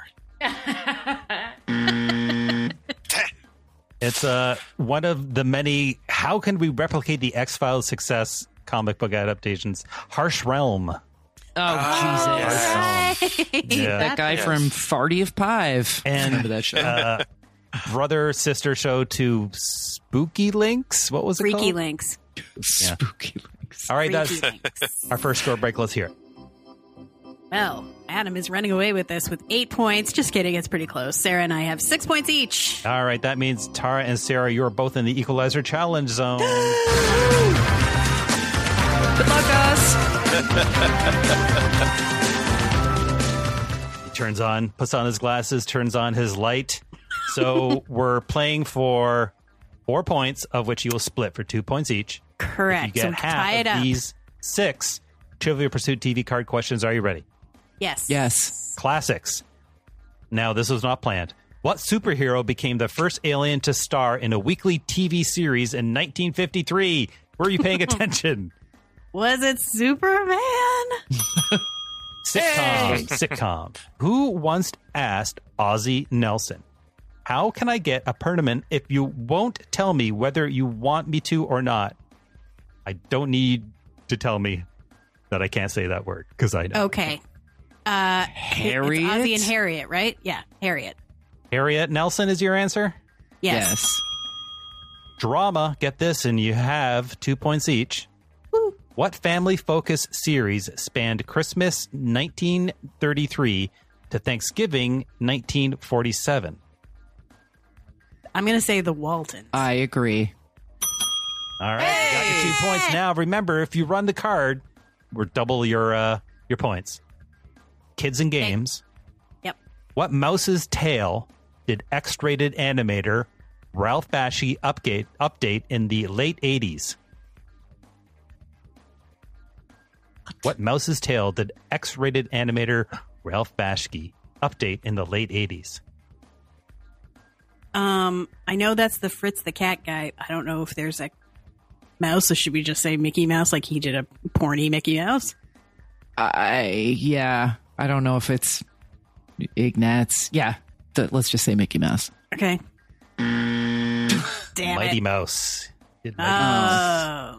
Yeah. All right. Well, All right, you well, got we your can 2 stop. points, but not your 4 points. So quickly, that's all tied up, right? Yes. All tied up. All right. Here we go. Question 16. Tara Ariano. Yep. 2001. We're now in the aughts. TNT. Cop finds old bracelet. Pursued by creepy rich guy. Gets magic powers. Wait, let me say that last line. Gets magic powers. TNT. TNT. Hint. All right, this is a good hint. Yancey Butler. Is it? Well- Oh God. Was this was it Witchblade?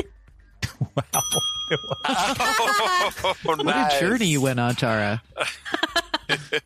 That was great. I'm going to give you a Dave point for that too, because I found that surprising that you got that right. Sarah D. Bunting, also 2001, our first show from the WB.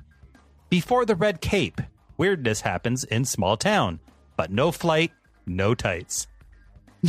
Oh, Smallville. Omar. Adam Sternberg, your first question from the new millennium on Fox, 2001. Big blue guy and friends hanging out in a diner. Heroes don't do much. The Tick. The Tick. Correct. Tara Ariano, 2002. The WB. Batman's grown daughter. Paralyzed vigilante. Team up to fight crime. Birds of Prey. Birds of Prey. Correct. Sarah Bunting, 2006. Spike TV. Is Spike TV around anymore? Did they rename? No, it's the Paramount Network. Paramount now. Yeah. Half human, half vamp. Trail's Secret Society. Named after his swords. Blah. Hint. All right, your lead actor is Sticky Fingers. Of course. Yeah. What? That's what the The Z. intercourse sticky fingers. These Hampton Fingerses. Half human, half vamp. Trail's Secret Society, named after his swords. I don't know if this was a thing, but From Dusk Till Dawn? Oh, that's a good guess. Incorrect. This is Blade. Oh. There was a show of From Dusk Till Dawn. It was There on was, though. Okay. Matador or something. That Oh, yes. El Rey. El Rey. Yeah. 2010, Adam. AMC post-apocalypse survivors band together. Watch out for walkers.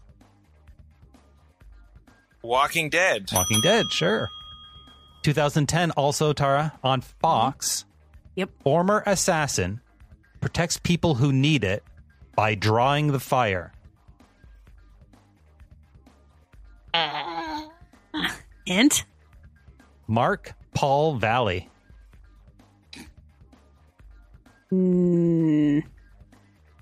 Not Gotham is my answer. Technically correct in the Cliff Clavin, three guys never been in my kitchen kind of way, but that is Human Target. Oh. Human Target. Oh, yeah, that thing. Sarah D. Bunting, 2012, The CW. Former castaway, Bo Shirtless Salmon Ladder, in quotes, "You've failed this city." Bo Shirtless Salmon Ladder. Oh, Shirtless Salmon Ladder? Yeah, like the fish. Uh-huh. Uh-huh. Now, the Salmon Ladder is like it's an American Ninja thing where you like project your. You look it up. You've killed the wonder. All right, let me read that Okay, again sorry. for you, Sarah. Former castaway, Bo Shirtless Salmon Ladder. You failed this city. Can you spell Bo, please? Sarah, do you want me to spell Bo for you? Okay, sorry. It wouldn't hurt.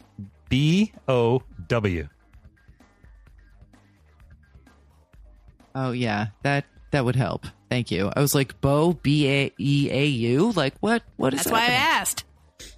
Oh, shit. And I never remember that lead actor's name anyway, so I'm just going to guess that this is Arrow. Thanks, Tara. Welcome. I hope you win by 1 point now, Sarah. Adam Sternberg. I won't. 2013 ABC. He survived Loki. Leads a team of super spies. Tied to the movies. It's I want to say the title correctly. Is it Marvel's Agents of S.H.I.E.L.D.? No. You Is it forgot all Agents of the S.H.I.E.L.D.? periods? No. It's Marvel's Is it Agent of SHIELD. I knew it. Tar Ariado, 1914 Fox. One Wait, good what year? 1914. I mean, 1914.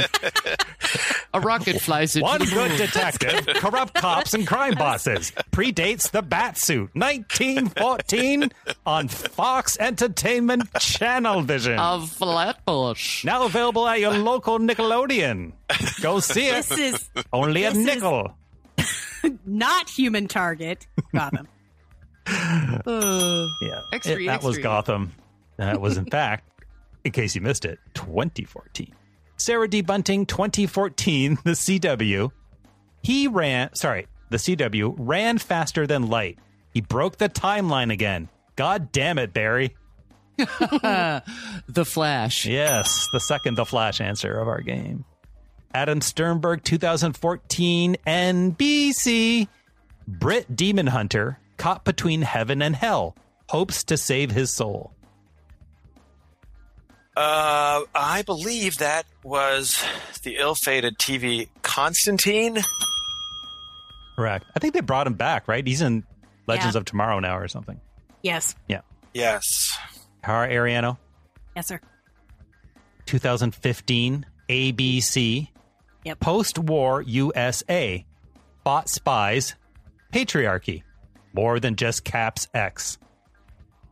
Agent Carter. Agent Carter, correct. Sarah D. Bunting, 2015, Netflix. Teen-aged trillionaire. Made fuel from vegetables. Cue wacky hijinks. Comic book adaptation, Netflix, 2015.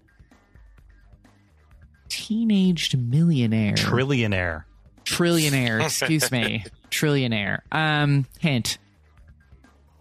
Jake Brennan is your lead. Jake Brennan. Jake Brennan.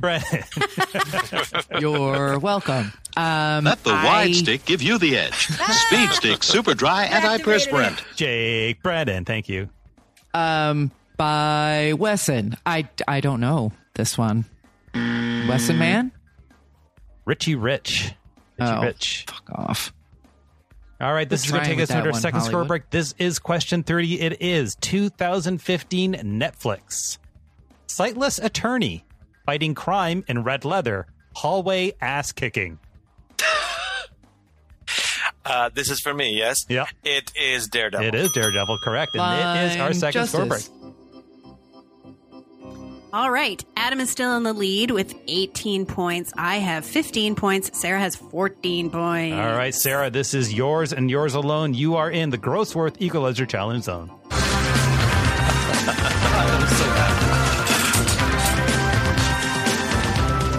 Here we go. Classics.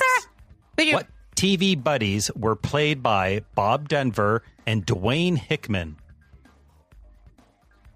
What TV buddies were played by Bob Denver and Dwayne Hickman? Gilligan and the Skipper? Menard G. Krebs and Dobie Gillis. Sitcoms. Maynard. Menard. Hmm? It's Maynard. It's not It is Menard. it is Maynard. You're right.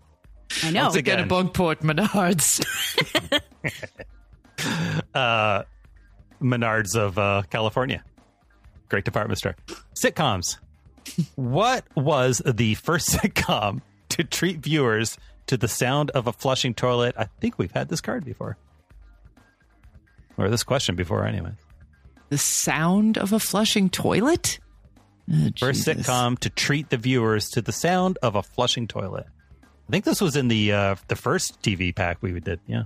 Yeah, I think it was. All in the Family? Yeah, All in the Family. Correct. Nice. Drama.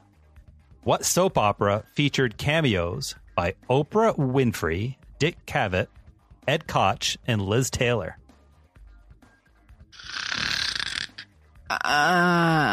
General Hospital. All My Children. All My Children. Oh, sure. Kids and games. What shows folks love to hunt the Snorkosaurus? The Snorkosaurus? Snorkosaurus. The Snorks? I don't know. Snorkosaurus. Dinosaurs, the Flintstones. All right. You need these last two to claim your points. Yeah. Good luck. Shit. Who left Gunsmoke, then in quotes, to be a leading man instead of a second banana? What actor? Clint Eastwood? Sorry, this is Stars. Dennis Weaver. Dennis Weaver. Our last question, the answer was Menard. Wow. What are the odds? All right. Ready to get back into the game? Still a lot of game left, guys. So, if you're behind, plenty of time to catch up. We start with Tara. 2015. It's funny that the first 5 decades took up the first 15 questions. Yeah. 2015, the CW. Undead coroner. Brains change personality. Memories solve crimes. iZombie. iZombie. 2015 CBS. Sarah D. Bunting. Followed her cousin, a hero in her own right, works for a Martian. Was it really 2015? Supergirl. Adam Sternberg, also 2015, Netflix. Private detective was traumatized by her past. Hits hard, drinks harder. Jessica Jones. 2016, Tara, The CW. Good guys and bad guys. Bouncing throughout history. Don't call them heroes. Legends of Tomorrow. Sarah D. Bunting. 2016, Fox. Devil in L.A. runs his own nightclub downtown. And he fights crime now. Lucifer? Ugh, yeah. That's on Netflix now. I've been seeing tweets about it. Who wanted that? Such a good comic book. That comic book is really, really, really good. And the show is it's one step above Future Cop with Ernest Borgnine. Can't believe that wasn't on here. To be clear, Netflix is making new episodes. I do not know why. Who knows? Adam Sternberg, 2016, our first show on the Sci-Fi Network, otherwise known as Sci-Fi. Lawman's descendant defends hometown from demons with a magic gun. Oh, it's Winona Earp. You are correct, and thank you. Favorite of past guest Mo Ryan. Yeah, totally. That show's champion for sure. Tara Ariano, 2016, AMC. Small town minister. Killer girlfriend, vampire pal. Trying to find God. Preacher. Sarah D. Bunting, 2016, Sci-Fi Network. Woke up from coma. World overrun by vampires. Her blood can cure them. Hint. Kelly Overton. I'm going to guess Vancouver's own Kelly Overton. Yeah, the Black Box Chronicles. Yeah, I have no idea. Apparently there is a series for Van Helsing. Oh, yeah. Oh, yeah. But this time, she's a lady. Right. Adam Sternberg, 2016, Netflix. Ex-con turned hero. Bullet hole ridden hoodies. Cop with robot arm. Oh, I haven't watched this show, and I thought I knew it until the very last line. Cop with robot arm. I'm going to guess Luke Cage. Correct. Is there a cop with a robot arm in that show? Yeah, one of the characters loses an arm, and Iron Fist sets them up with Haiku spoilers. Yeah, sorry. I was trying to be vague. 2017, The CW.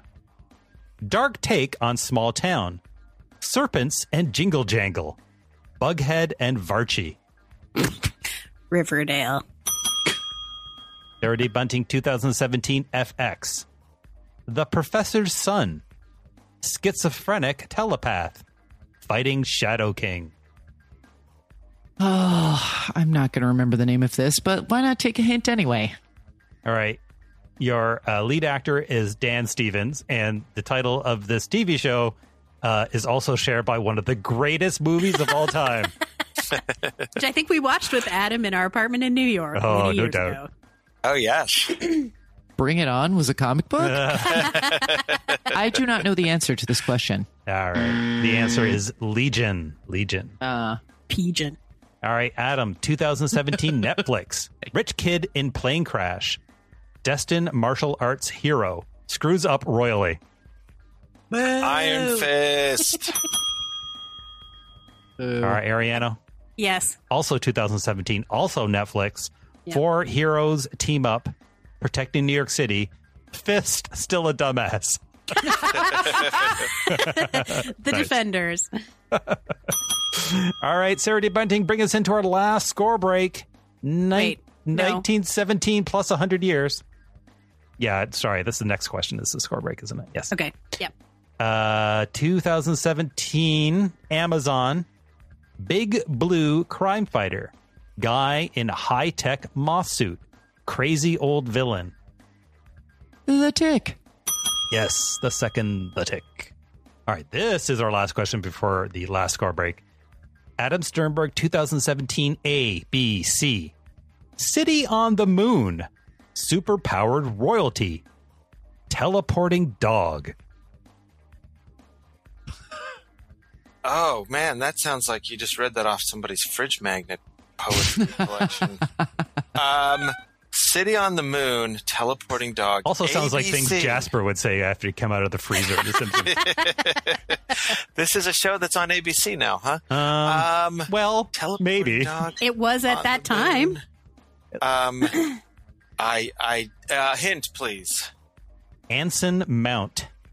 The Mountie. Ooh, I have no idea. Is it called Arcadia? That was Inhumans. Oh, yeah. Everyone hated it. That's all I remember. Oh, that, yes. All right. Everybody has 2 questions left. Let's get the scores.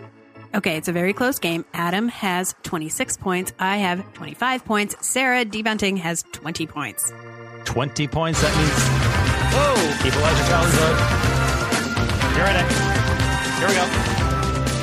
Classics. Good luck, Sarah.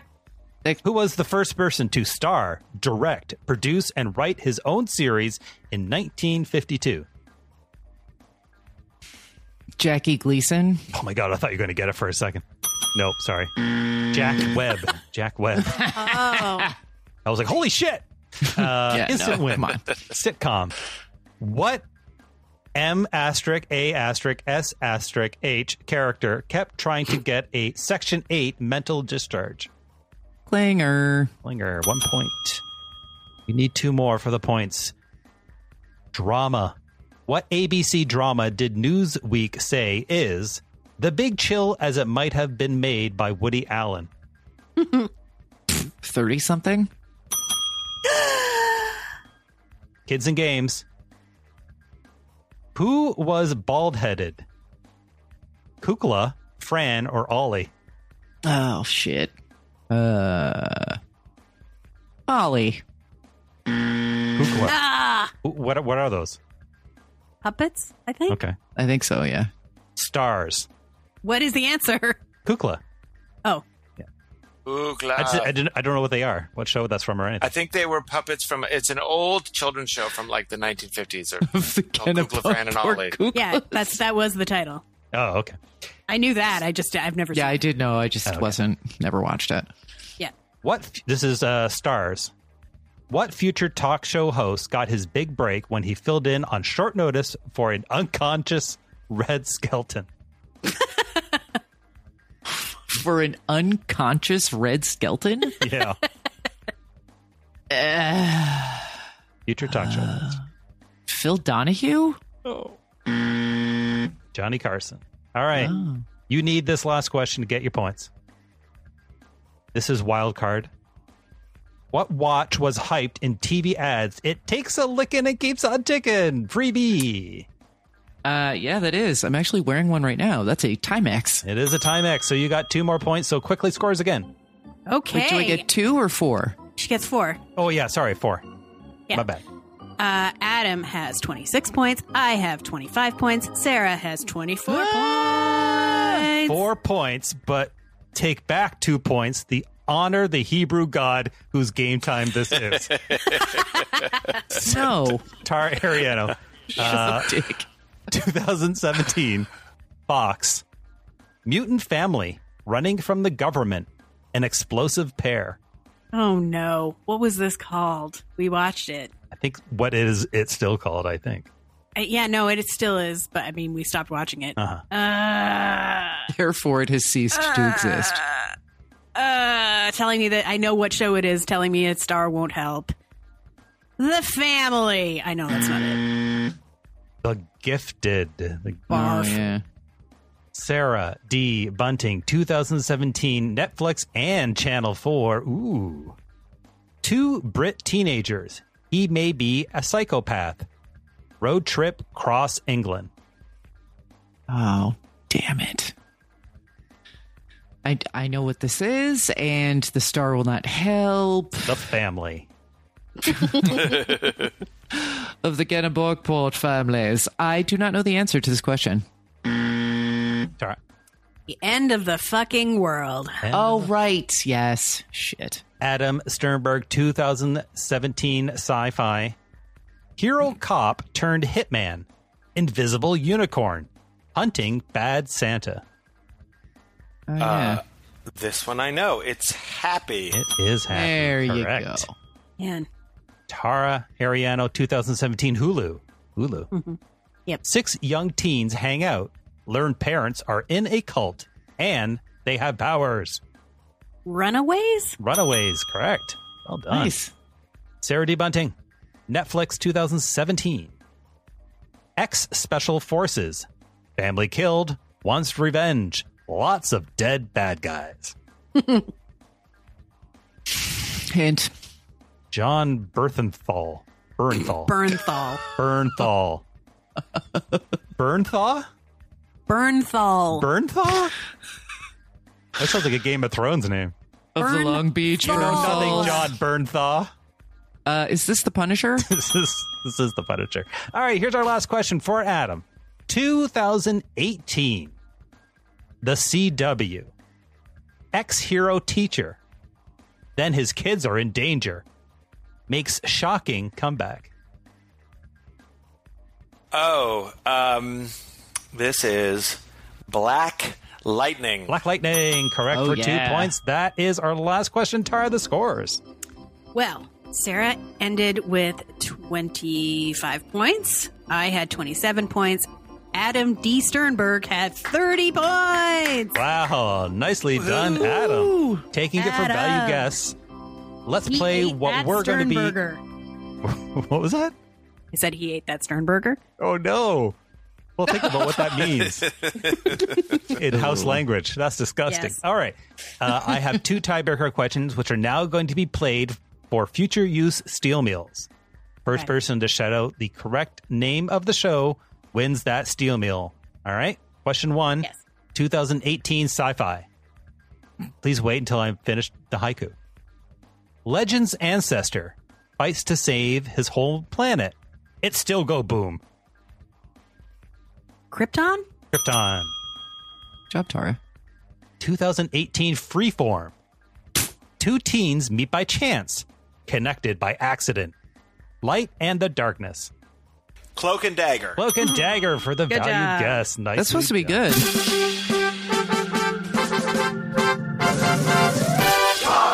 Tara. No. Adam won. Adam won. Oh, yeah.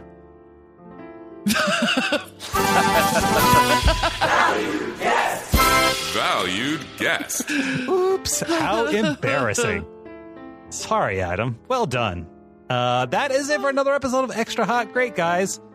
And Maynard, we did the secret handshake to start our discussion of AMC's Lodge 49. And after wishing a fine mahawk to you all, we went around the dial with stops at Insecure, Babylon Berlin, Newspaperman, and 4K TV interfaces. Adam killed his canon pitch for the Killing Eve premiere. We crowned winners and losers of the week. And Adam... Valued guest. Playing it twice because I screwed up, was the winner of this week's Game Time. Remember...